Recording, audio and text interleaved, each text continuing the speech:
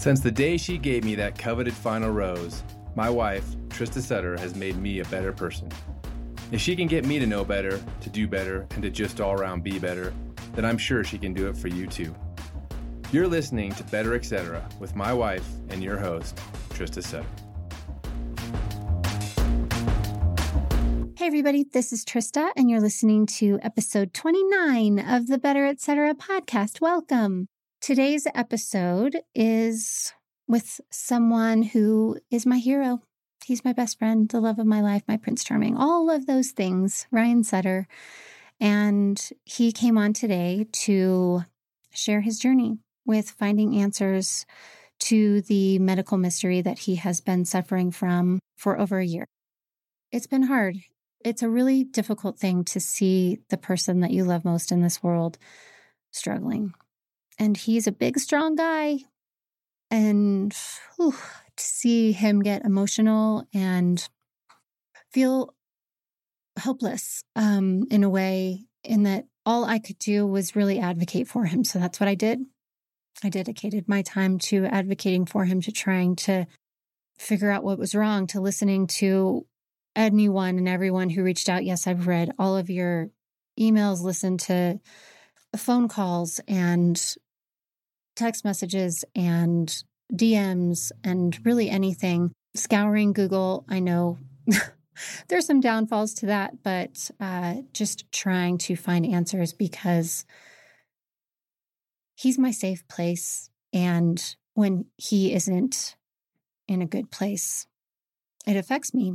And I just don't like to see him unhappy and to see him not be able to do the things that he loves, most in this world, or even just hang out with his family because he's so fatigued and so tired and hurting, So it's been hard, but we finally have some answers, which feels really good.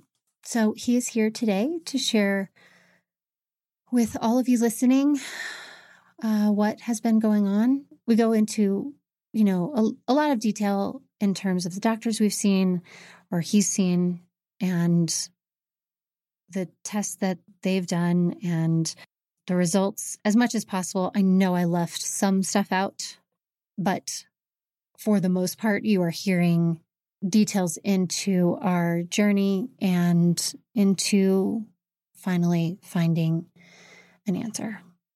I want to say thank you so much to all of the people who reached out with your own personal stories or stories of people that you know. I want to say thank you to our families, to our moms and dads, stepmoms, brothers, sisters, extended families. You are always there for us, and we are so, so grateful for your support and love in our lives. I want to say thank you to the people who helped kind of behind the scenes, when people were reaching out to us. I was feeling very, very overwhelmed. I was really worried that Ryan would possibly lose his job. I actually had a panic attack. And thanks to Mike Fleiss and everyone at Warner who helped me out in terms of being able to navigate that overwhelm and handle the media inquiries. Thank you to all of my friends. I love you so much, you guys, who have just been my rock and constantly asked how we're doing and if we're okay. And even to people out there who I saw at a hockey game or strangers who read about his story and our story and asked how he was doing. Thank you for your concern, for your support, your love.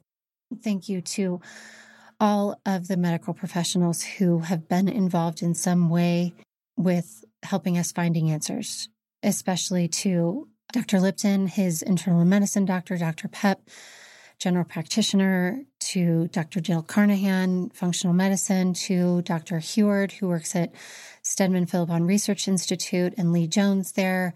Thank you to Dr. Tom Hodge, who was a CDC director, to John Preston, who, I feel like you guys will be hearing about because of his incredible medical invention. Maybe I'll have him come on and talk about it. That's saving lives everywhere. Thank you to Dr. Barkoff, who's from Chicago, who just talked to us on the phone and ordered some test results that I believe to be kind of crucial in his diagnosis. Thank you to everyone really who helped us through this journey and will be there for us to help him get back to normal, his normal, before all of this, if possible. We are very hopeful, very, very, very hopeful that he'll be able to do that. So I'm not going to do a Tristis Takes today. I think I shared enough. That was kind of my Tristis Takes. For anyone out there who is struggling, keep up hope and keep advocating for yourself. Never stop, never settle for an answer that you don't believe to be true. Keep advocating, keep looking for answers. It's your right. It's your right to find answers and to consult with different doctors. So do not feel that going to one doctor and that answer to be definitive. Keep advocating for yourself. That is my biggest lesson in all of this, is to keep advocating. And especially when it comes to insurance companies, I've dealt with them. Holy cow, have I dealt with insurance companies this year, and I would love to be part of any kind of progress we can make in getting people insurance that does not require a billion phone calls and the right representative to make sure that you get the right answer or any answers really, and to get the right coverage. It is such a struggle and something I'm really passionate about. So just continue to advocate for yourself. And please, if you are struggling, please don't let the symptoms that Ryan dealt with, if you're dealing with something similar, don't allow his medical diagnosis to be a definitive diagnosis for you in any way, shape, or form. Please consult with medical professionals, people that you trust, whether it's in Western, Eastern, functional medicine, any of them, all of them. Just continue to look for answers and make sure they are coming from a trusted and board certified medical professional. Thank you, everyone, for listening. Please support this podcast in going to wherever you're listening, whether it's Spotify or Apple or Google, and downloading the episodes, clicking subscribe, and giving us a 5-star so that we can continue to share our story, share others' stories in order for all of us to be better versions of ourselves. I appreciate all of you. And without further ado, here is my conversation with Ryan about finding answers to his medical mystery. Here we go. I'm happy to be sitting next to my partner, my best friend, my hubby.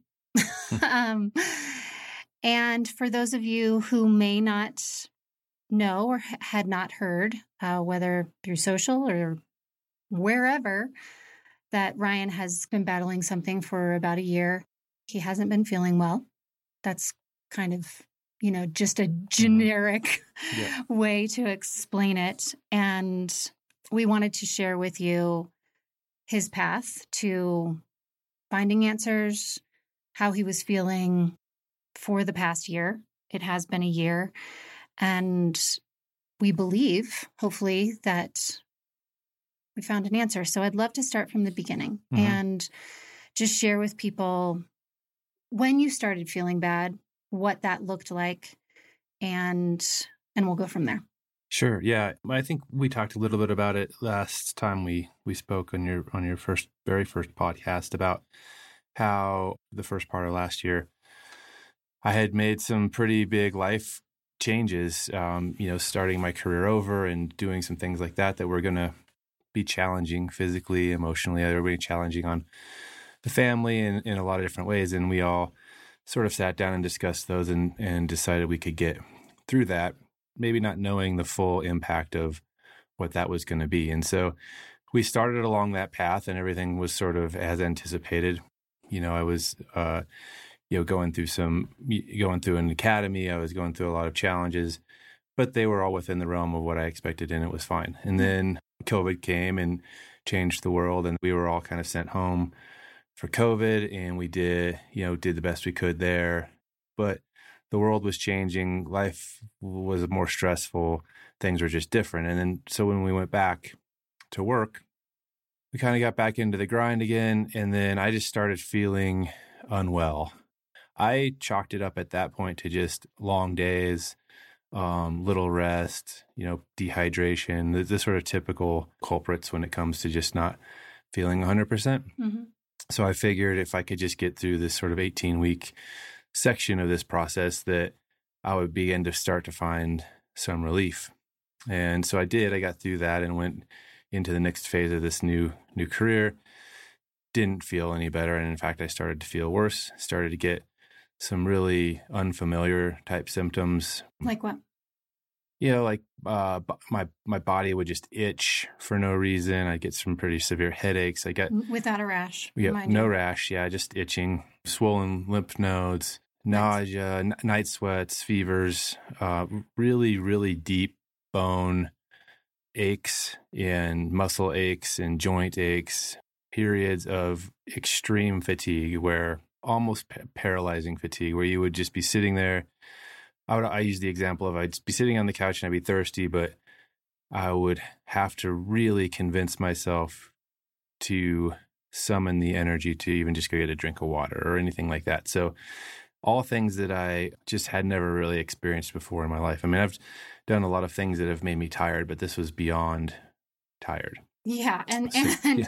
That's true. We should say, like, you have pushed your body to its physical limits and been tired. I mean, you're also a firefighter.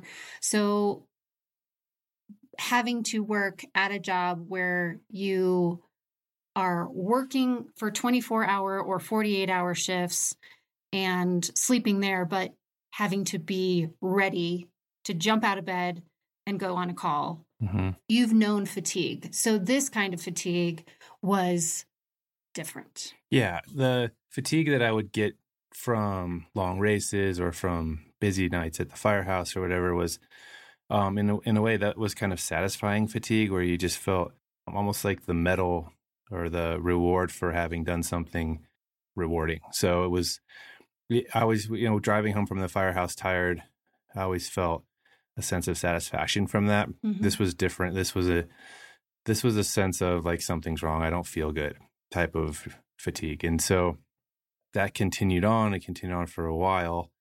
I still had to go to work. I was on a fire schedule. I was working, but I wasn't in a position where I could really address a lot of these things. You just sort of had to kind of suck it up and get through the 24 hours and then hope to be able to recover enough on the time off to continue to do it again. So I don't think that was helping the situation, but the bottom line was I wasn't getting better in the period of time where I felt like I should be getting better. Yeah. So, and we just thought, let's go just talk to this doctor that we trusted, and let's do just an overall general wellness checkup, tell him what your symptoms are, and include all the symptoms that you had over this time frame, but also, like, you had in the past had your lymph nodes in your groin and your armpits had been swollen at times. So we mentioned that too. And so immediately he did some blood work. Mm-hmm. And I remember the thing that stood out the most to me in the blood work. I believe did you have low white blood cells? I've had historically low white blood cells. That's been attributed a lot of times to just kind of constantly running on recovery mode. Right. And so the thing besides that stood out to both of us was your ANA, which is anti-nuclear antibodies, I believe is what that stands for. And a high ANA can be a significant marker for autoimmune disorders. And your ANA titer, which means the level of your ANA. So I've had an ANA test before in the past, and it was positive or negative. And mine was positive. And yours was not only positive, but the titer was the highest level it could be. The highest. It didn't go any higher. And that was something that really stood out that made us go to the next step. And what was that next step? Well, yeah, the high ANA titer was indicative of some sort of autoimmune something. Right. So the next step was to go to a specialist in those sort of arenas. Rheumatologist. Yeah, rheumatologist, right. So that's what I did. I went to those doctors, went through some tests to try to see if I had things like rheumatoid arthritis or lupus, autoimmune disorders, essentially. That was step one. And that was really where I started to see the difficulty of navigating this type of situation. And that's the reason really why we're here talking today, is because of the experience that we've gone through together and as individuals over the last year or so is concerning. It's eye-opening to see how difficult it is to figure out what's wrong with you if you have something, other than when you have something like what's going on with me. It's not easy because there's lots of different schools of thoughts. Insurance comes into it, blah, blah, blah. We'll get into that, I'm sure. But so I went to go look into these autoimmune disorders. Nothing came back glaringly obvious there. So I didn't have any of these sort of typical autoimmune diseases. The recommended course of treatment at that point was let's just try different medications and see if anything works. And I don't like to take medicines unless I, really have to. And that I don't even like to take aspirin or things like that. So to just be experimentally trying different medications to see if they would help was not something I was interested in, because every medication has side effects. And, you may be addressing one thing and causing three other things. And I just wasn't comfortable with, we don't really know what's causing it. So let's just use you as a drug experiment. So, and also then just not give you answers necessarily, but let's follow up in 6 months. Yeah. It was basically that. Well, let's try these things, or let's just see if maybe you get better, or whatever. So there wasn't a lot of satisfaction coming from those appointments. So we decided to shelve those options and continue to investigate into what, other things that may be causing the problem, since the first sort of obvious arenas weren't producing any results. Exactly. So the COVID-19 virus is out there, and as you're at work, there are guys that are sent home. They've got COVID. They tested positive. They tested you a lot for your job. And I remember one time in particular, a guy had come to work, and then he found out later he was positive. So you had a positive exposure. And I thought, oh no, okay, this is it. We're all getting it. And at that point in time, it was a really scary thing where I thought, because we didn't know a lot. Right. And I thought, we're all going to be hospitalized, hopefully we'll all come out of it. But that was a scary thing, because we thought, okay, maybe. But all of your tests came back negative, whether it was the test for the virus or the antibodies test, correct? So COVID wasn't necessarily on the table. We thought, you're getting tested, you're not having the symptoms that people were talking about, which were mostly respiratory. You didn't have a lot of respiratory symptoms. I don't know if there were other symptoms that were associated with COVID. Well, but the fatigue and stuff was associated with it.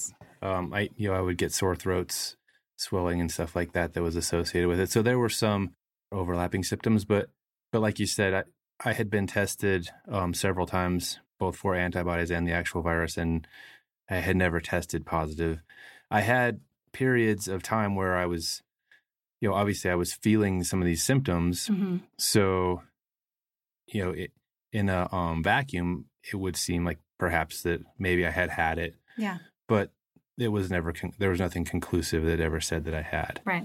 And so we talked to two of our friends who are parents of two kids, teenagers, who both, horribly enough, were diagnosed with lymphoma. So both of their kids had lymphoma as teenagers, and we both talked to them. And at that point in time, you were still having the night sweats, you were fatigued, your white blood cell count was low. And so those were all matching up with lymphoma. So I advocated, and I called the doctor that you had seen when we got that initial blood work in June and said, how can we get him into an oncologist? Because an oncologist doesn't see you until you have a cancer diagnosis. Mm-hmm. So a primary physician has to diagnose you with cancer, and then you go to an oncologist. So we didn't have a cancer diagnosis for you, but this was one of the things that was kind of looming overhead and really scary.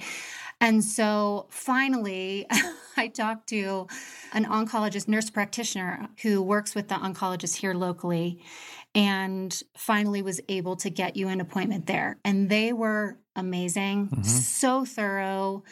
They did a huge history with you and went through everything and ended up giving you, thankfully, a scan from your neck to your groin to check out all of your lymph nodes. Mm-hmm.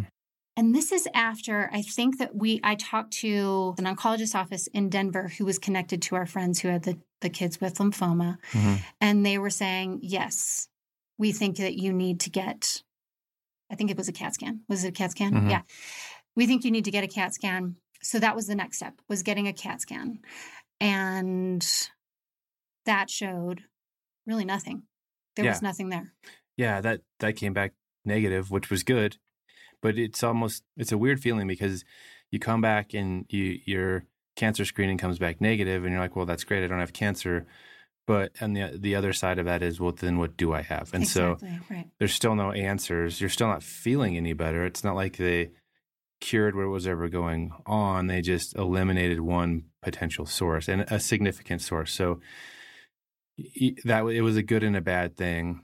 But again, it continued to demonstrate the difficulty in exploring answers, because you can't just go over to, we went to Shaw Cancer Center here in Eagle County.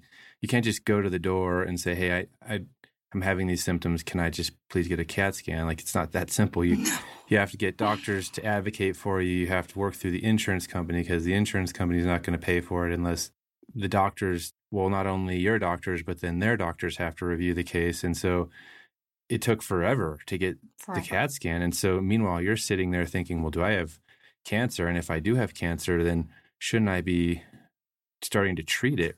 But you're not, because you're waiting for this sort of bureaucratic process to happen. And that was yet another indicator that the system is not set up for ease of diagnosis, or it's not set up really to advocate well for the patients. Right. It seems to be there's just so many loops and loopholes and things you have to jump over and jump through or whatever to find answers. And if you don't advocate for yourself, then you can very easily get frustrated and lost in the system and just give up. And so that was all starting to become really clear. And thank goodness I had you working hard. We had Peter and Allison, who were our friends, who were advocating for us and putting us in touch with people. We have doctors that we know up here. We live in a small community, so you know your doctors. You can have meaningful conversations with them, and they do have a relationship with you, so they advocate for you. But there's only so much they can do. There's only so much they can do as well. So we had really a lot of advantages that a lot of people probably don't have, and we were still having a really difficult time working through and navigating this process. 100%.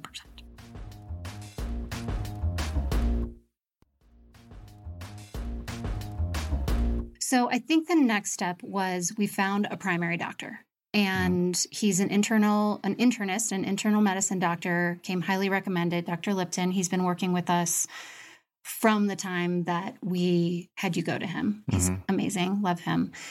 And got this appointment.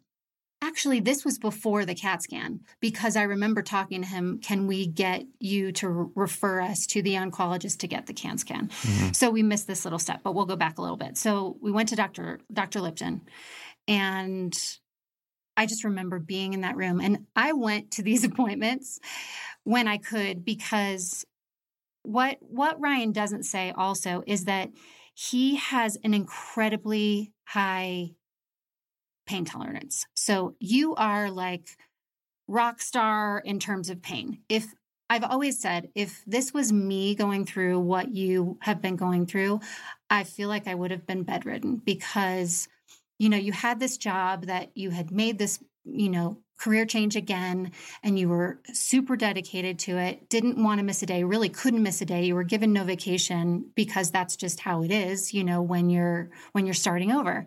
And so you gave all of your time and energy to this job.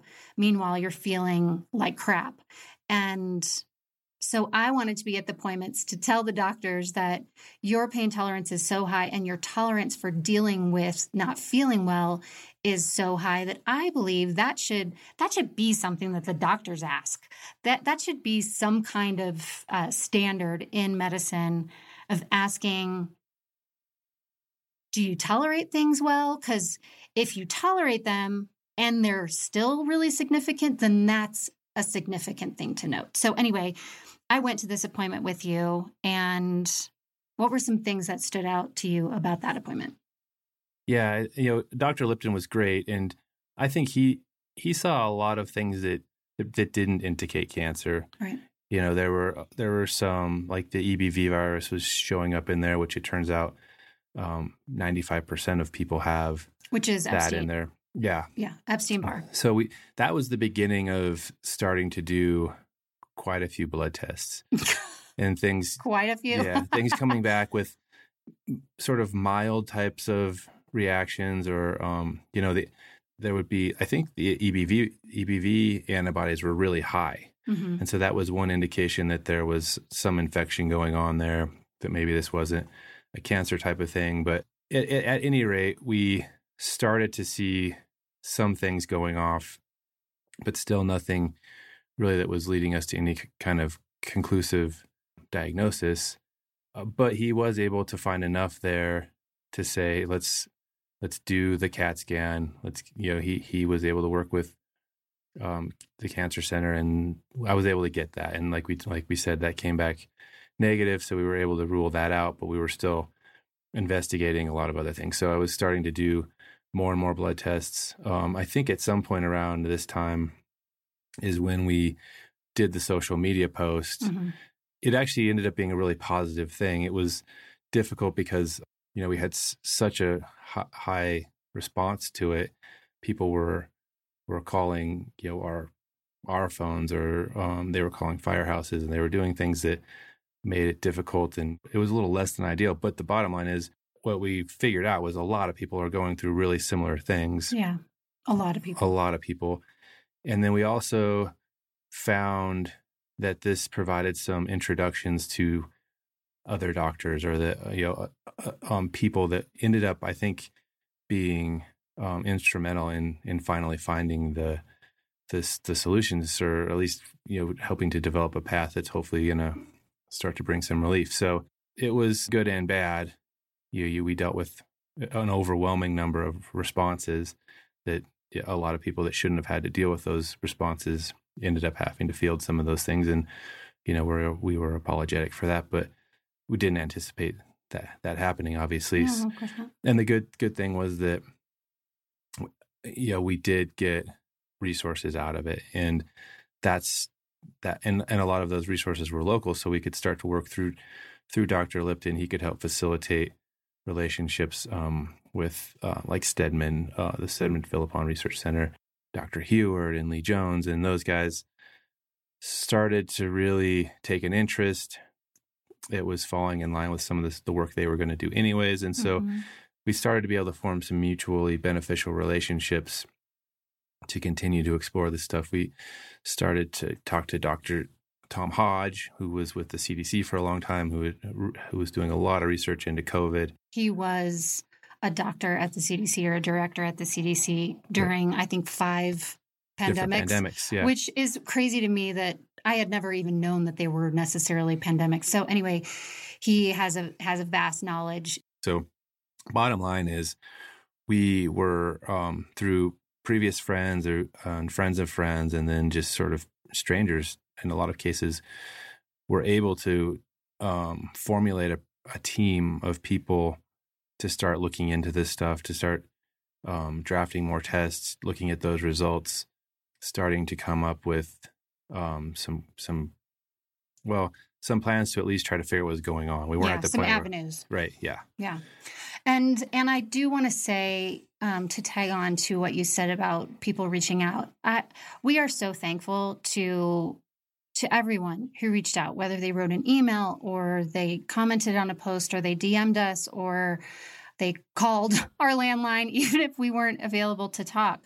We know that your outreach was with incredibly good intentions and you just wanted to help and share your stories. And we apologize for not being able to get back to everyone and even just giving you, an acknowledgement that we received your message. We received, I would assume, all of them. And I have a folder in my email that is just for that. And I just looked at it. It's almost 400 emails that people reached out. And that's not including the DMs from social. So thank you to anyone who did reach out. We are so appreciative for your support. And honestly, in hearing from all of you, there were things that came up on the radar for us that we were like, oh, well, we should ask the doctors about this. And that wasn't even, from the medical professionals that we were working with. It was from all of you out there. So thank you. A couple of the things that I kind of had on my radar from the beginning, because I have friends who have suffered from them, are mold toxicity. And because of your profession in firefighting, that was one that was kind of, high on our list of wanting to get them crossed off. And then also Lyme disease was one of them. So those had been on our list from the beginning. But you mentioned this in the beginning about kind of the difficulties with different schools of thought.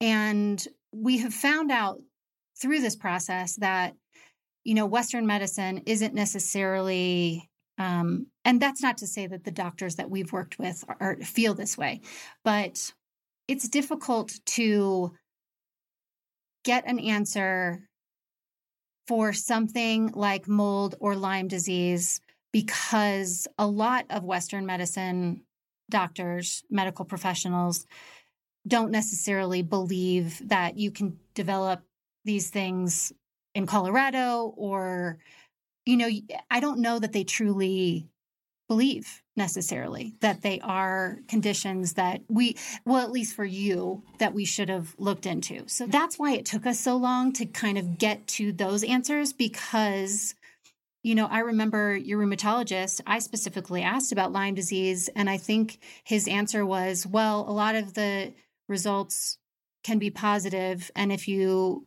get a positive result, sometimes it's a false positive. And so I don't want you to go down that road if it's a false positive. And I was like, well, what can we just do it? Well, we did a CDC Lyme test early on, which is the one that like the rheumatologist said was fine. And so got it. And that didn't come back as positive.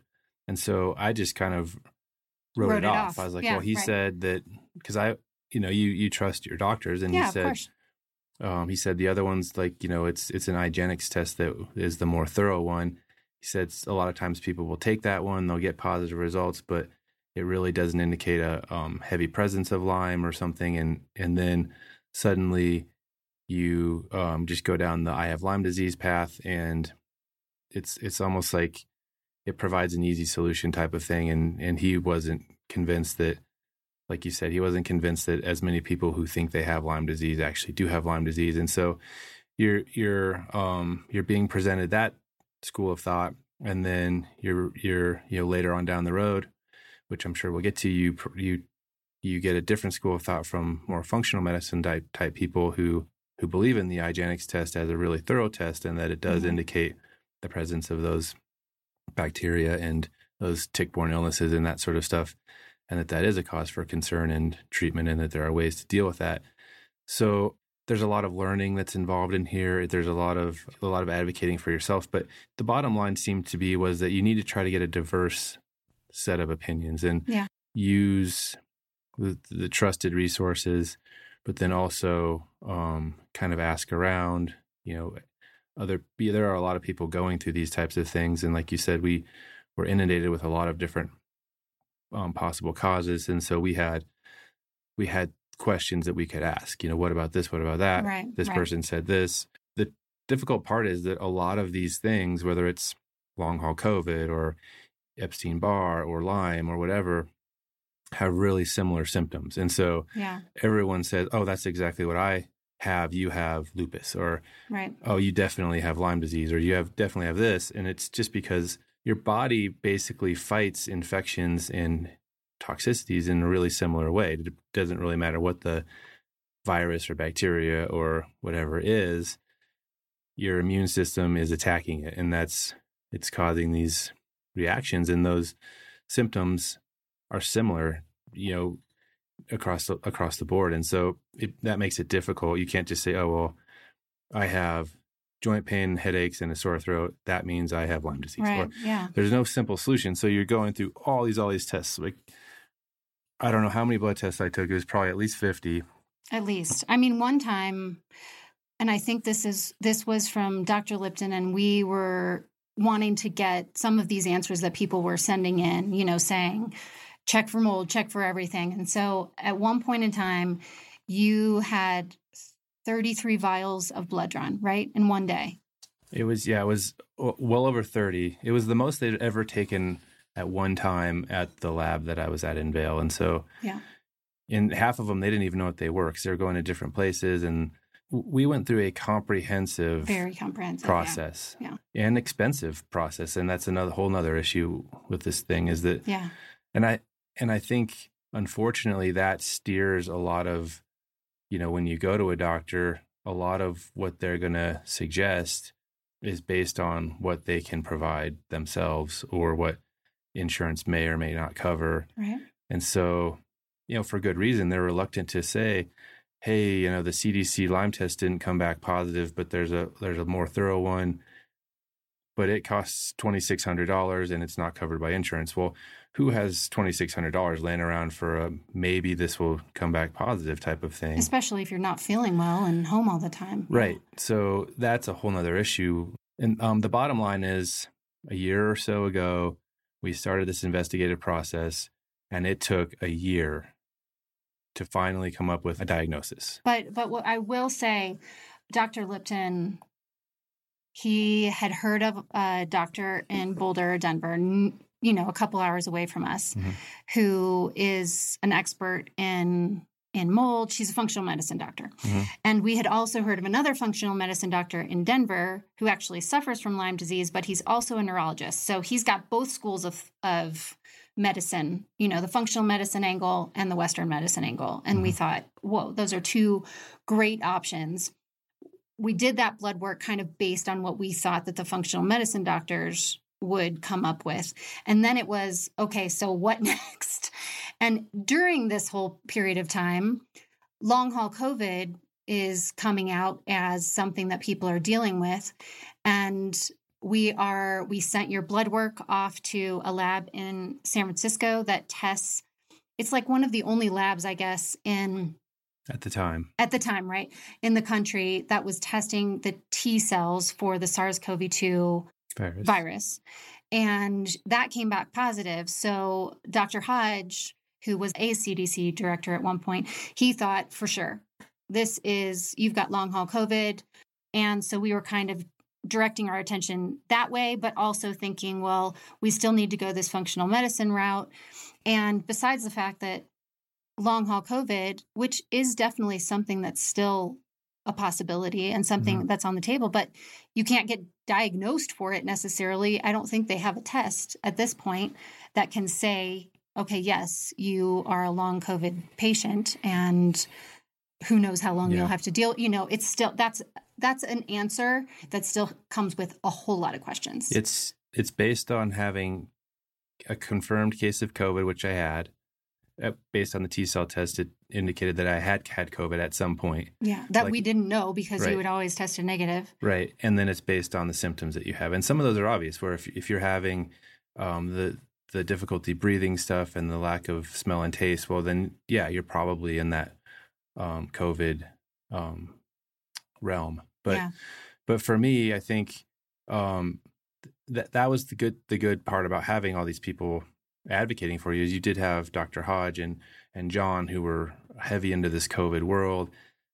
They were concerned about that because there were a lot of reasons to be concerned for it. Yeah. Heart issues. So I had cardiograms and all sorts of stuff. An MRI on my heart. So I was getting a lot of things that were ruling out major issues, but nothing was really actually conclusively determining what was causing all of the problems.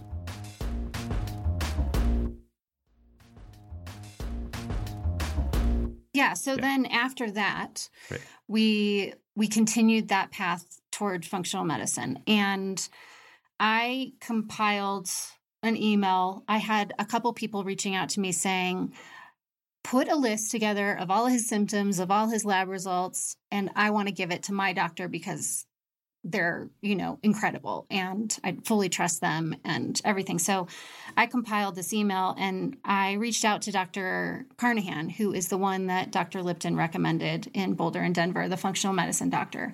And I reached out to her on social media, actually.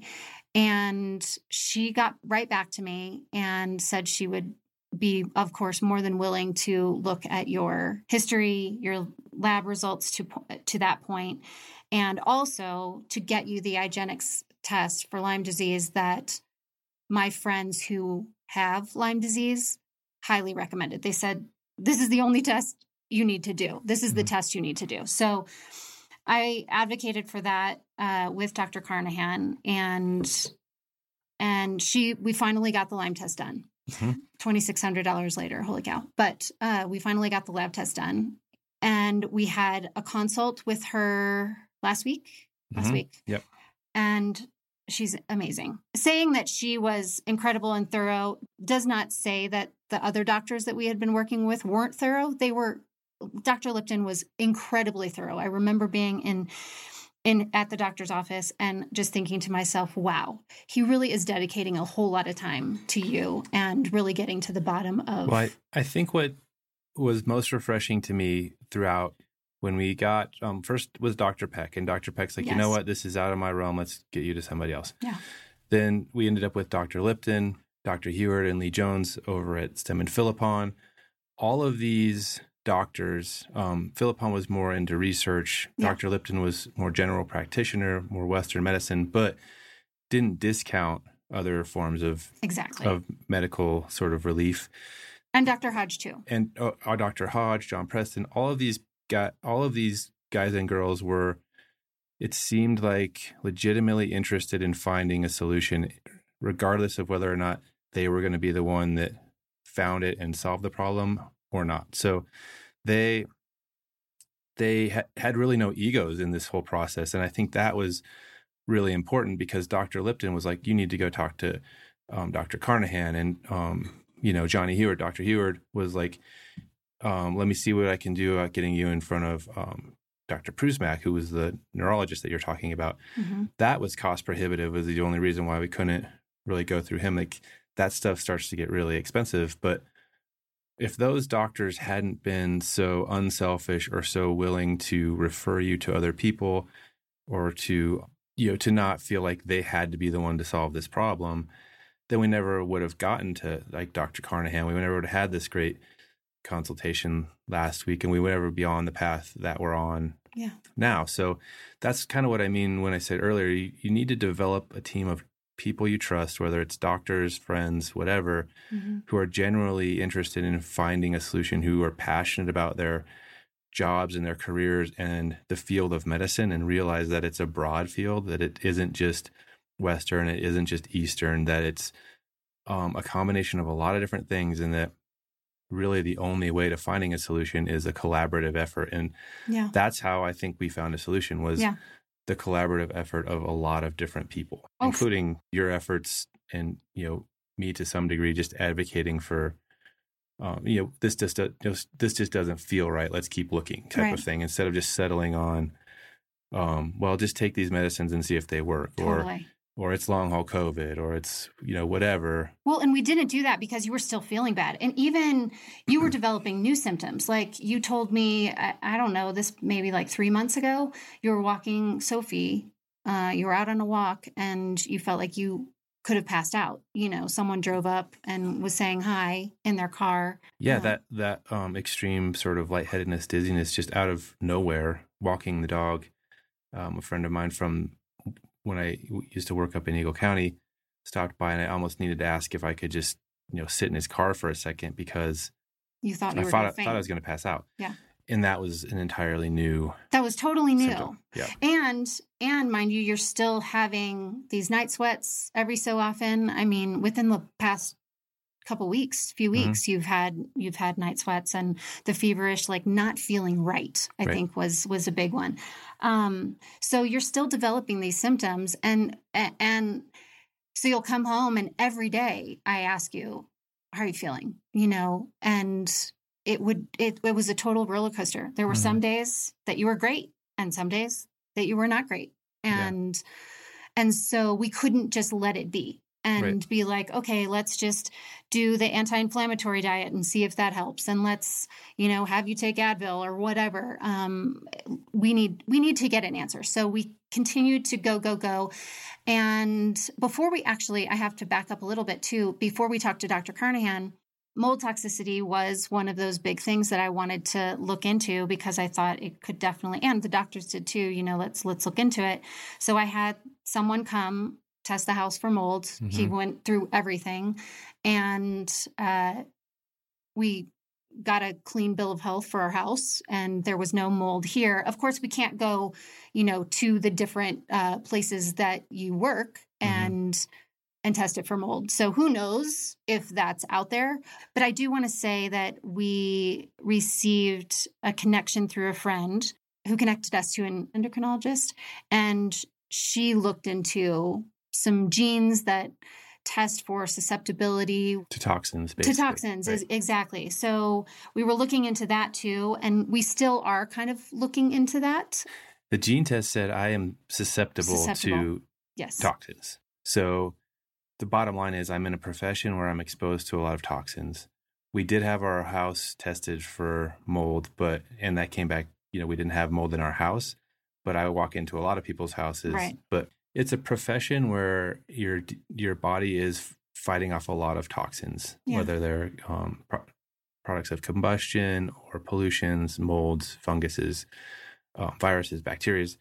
I think your immune system is always on high when you're in certain professions, doctors, nurses, firefighters, EMTs, that sort of stuff, probably a little higher exposure rates than most. And so I'm in that profession, obviously, and I have a genetic predisposition that makes me more susceptible to those things. It makes it harder for my body to relinquish those exposures. Yeah, right. I mean, thank goodness we got connected to Dr. Barkoff in Chicago, and she tested for that. And thank goodness for Skype and Zoom, because we were able to consult with her online. So I'd love for you to talk about that consultation with Dr. Carnahan. Like we mentioned, I already have this predisposition to toxins. So my body's having a hard time fighting those off. The mold toxicity test came back positive, which meant that I was dealing with mold in my body. And what Dr. Carnahan had said is that mold is really hard on your immune system, that it will devastate your immune system and weaken it. So on top of being exposed to mold, I was also dealing with these long days, exhaustion, dehydration, all these other things that weaken your immune system, products of combustion. So my immune system was weakened, making it difficult to fight off infections, or what it seems like allowing prior infections that my immune system had been able to sort of suppress and keep down to resurface. One of those infections was indeed Lyme disease. So I tested positive for Lyme disease. I now essentially have Lyme disease. It seems like that's something that I will always have. It's just that now I know, and I can start to try to build back my immune system so that I can fight it off. Mm-hmm. Again, Epstein-Barr, I had shown that virus. This weakened immune system may have allowed that to kind of come back in. On top of that, COVID. So I had the COVID virus, EBV virus, and Lyme disease. All were able to start to show back up. I don't know which ones necessarily did and which ones didn't, Right. other than Lyme disease.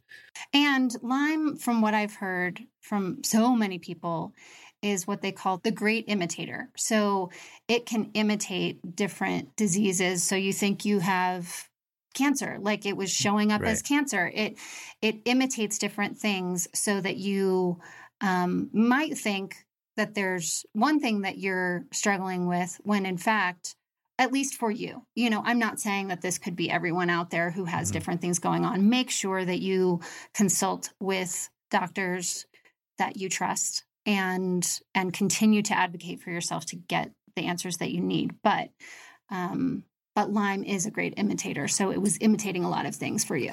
And I think that's why some doctors don't believe in it, is they think it's sort of like, it's kind of like the irritable bowel thing. Like, we don't really know what you have, so you have Lyme disease kind of thing. Yeah. So you're right. Like, it has to make sense to you. And this, in my case, finally did make sense. I mean, I'm always outside, whether it's in Colorado or outside of Colorado.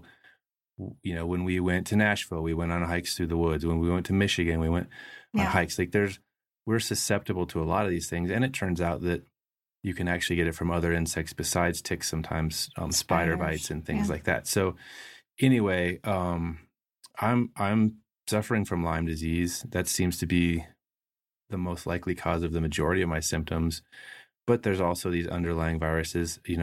95% of people have the Epstein-Barr virus in their system. It's sort of like chicken pox that, sometimes later in life shows up as shingles, that it's just because of your weakened immune system. So it seems to me like what happened, or what Dr. Carnahan believes happened, and which I believe her, is that my immune system was weakened through exposures to toxins and especially to mold. Because of your genetic susceptibility. Because of my genetics, there were other people in the Fire Academy who probably had the same exposures that are not dealing with these issues because their genetics are stronger. They're able to get rid of the toxins easier. I'm also 46 years old. That has something to do with it. I'm not 22, and all of that sort of thing. So there are a lot of factors into how my immune system got weakened, but it did. The other thing about the mold is that it hides in your joints and outside of your blood system. And so that can be causing some, especially in injured areas. So that can cause some of the joint pain that I'm dealing with in like the ankle that I kind of twisted in the academy, or in my knee. So that happened. Who knows what role COVID played in this? I have no doubt that it played some role, that I was dealing with something in that, maybe in that long hauler realm on top of all this other stuff. But the major things now that we're addressing are the Lyme disease and the mold toxicity. With Lyme, you can do a couple of things. You can go on a pretty heavy dose of layered antibiotics for several weeks, which really is rough on your gut and all your systems and that sort of stuff, which I'm not doing. I've responded well at this point to supplements, dietary changes.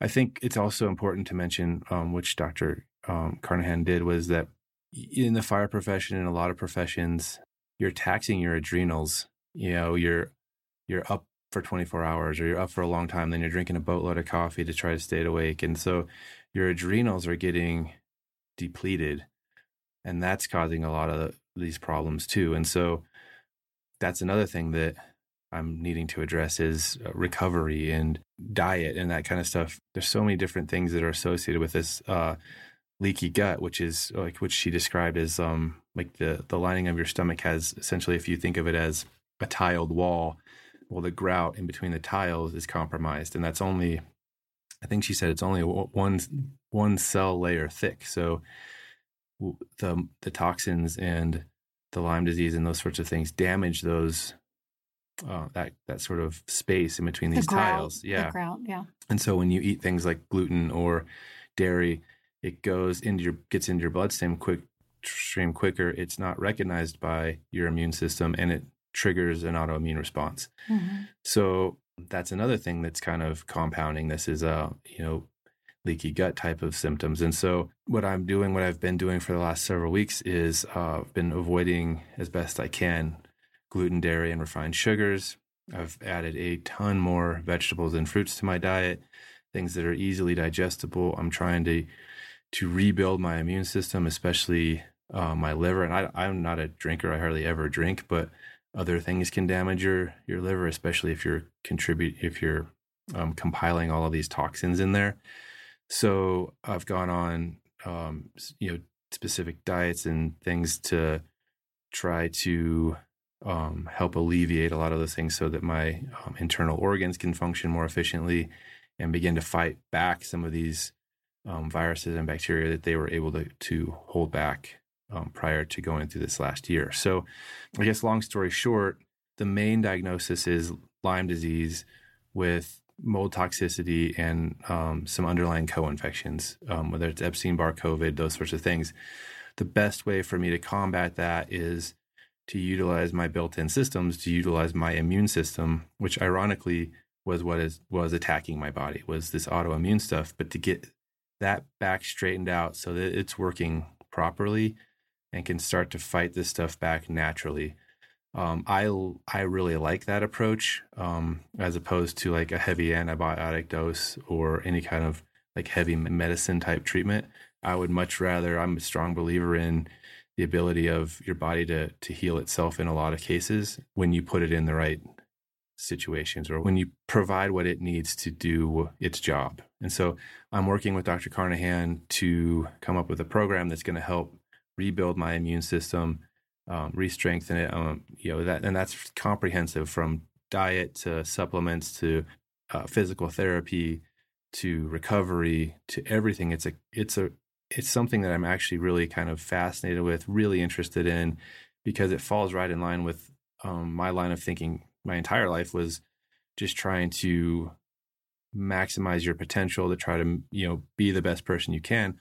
Prior to this, I always thought that was through difficult physical challenge, through building perseverance and resilience. And I think that has helped me get through this, is being able to be resilient, because this is hard. There have been a couple of times where I've broken down and been like, I don't know what's going on. I can't get over this. And it's exhausting to constantly feel sick. And you felt like, or have expressed this, that you felt like a burden, that you didn't want to burden me. Whereas, of course, all I wanted was for you to feel better. Yeah. When you're coming home from work, taking a 3-hour nap, and then you're up, for a little while, and then you go to bed at 7:30, and you're barely spending any time with your kids. You're barely ever see your wife. All you're trying to do is just survive. That's not how anyone wants to live. And, you do start to feel guilty because, moments with your family are precious moments, and moments, every moment is a precious moment. I love life. And so to be spending it, not feeling well or sleeping or tired or whatever, just it was hard. It was hard to take it. So we kind of got through that. We sort of have weathered that storm.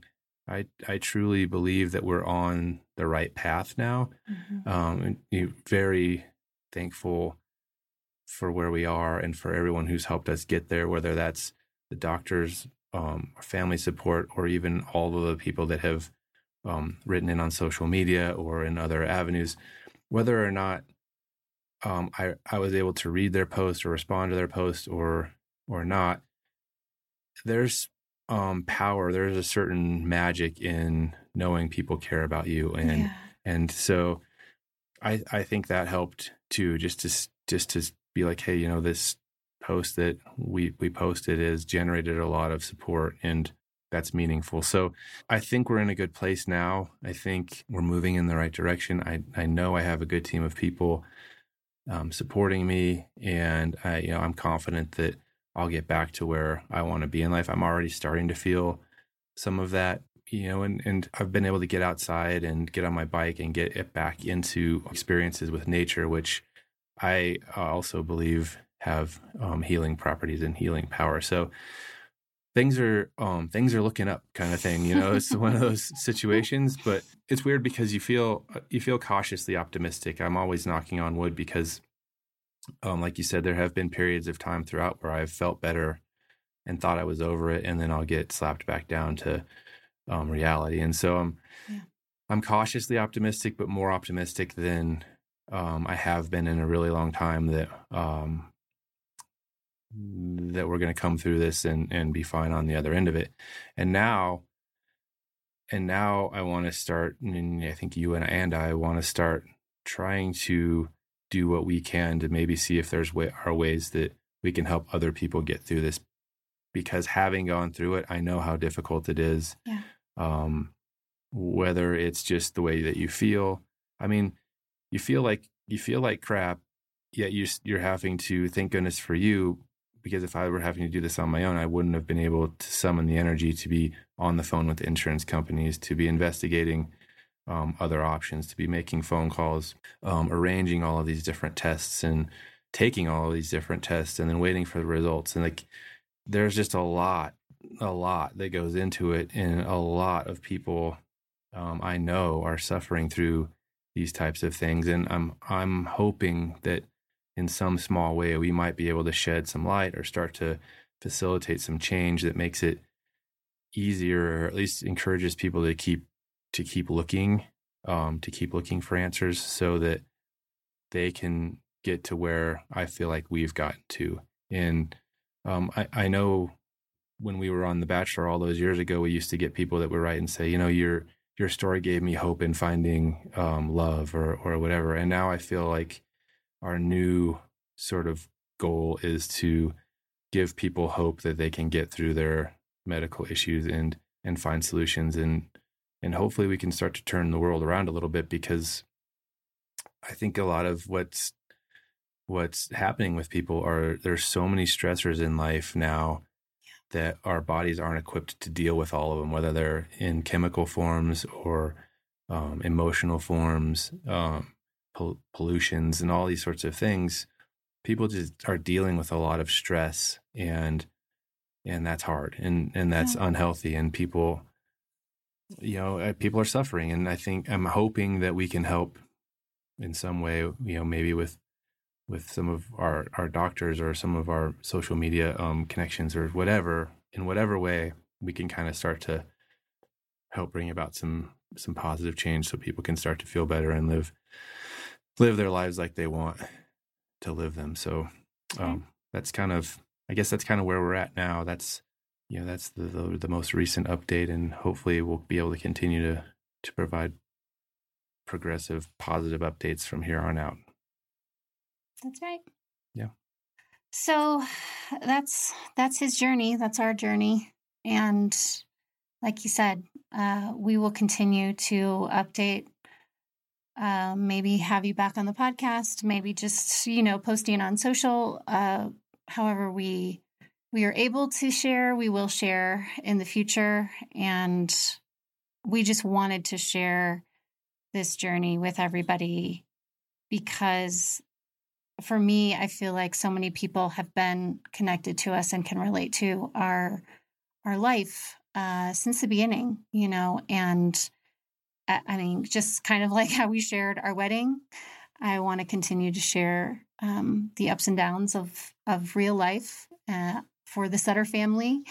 And this has been a big one for the last year. So thank you to everybody for your love and support, your recommendations, your connections to doctors, your, vulnerability in sharing your own stories and what you've been through, or what a loved one or a friend of yours has been through. Even though we haven't been able to reach out and connect with all of you, please know that we read everything, and we really truly appreciate all of your thoughts and prayers and help and support. So thank you. Thank you. Thanks for coming on and sharing your journey. Yeah, thanks for helping me get here. Your diagnosis, of course. Yeah. Anything for you. All right. I love you. Love you too. Thanks so much for listening today. I truly appreciate each and every one of you, and I hope that this episode has allowed you to become a better version of yourself in some small or even a big way. Please head to wherever you listen to your podcast and click subscribe so you don't miss any future episodes. Also, head on over to the ratings and give us a 5-star rating, but also, if you could write a review, that would be amazing on whatever you have enjoyed listening to and what you would like to hear of more. If you enjoy these episodes, or even if you think somebody else might enjoy them, please pass it on to a friend or a family member. To find me, you can go to Instagram at Trista Sutter or Facebook at Trista Sutter fan page. Thank you so much again. Have a great day.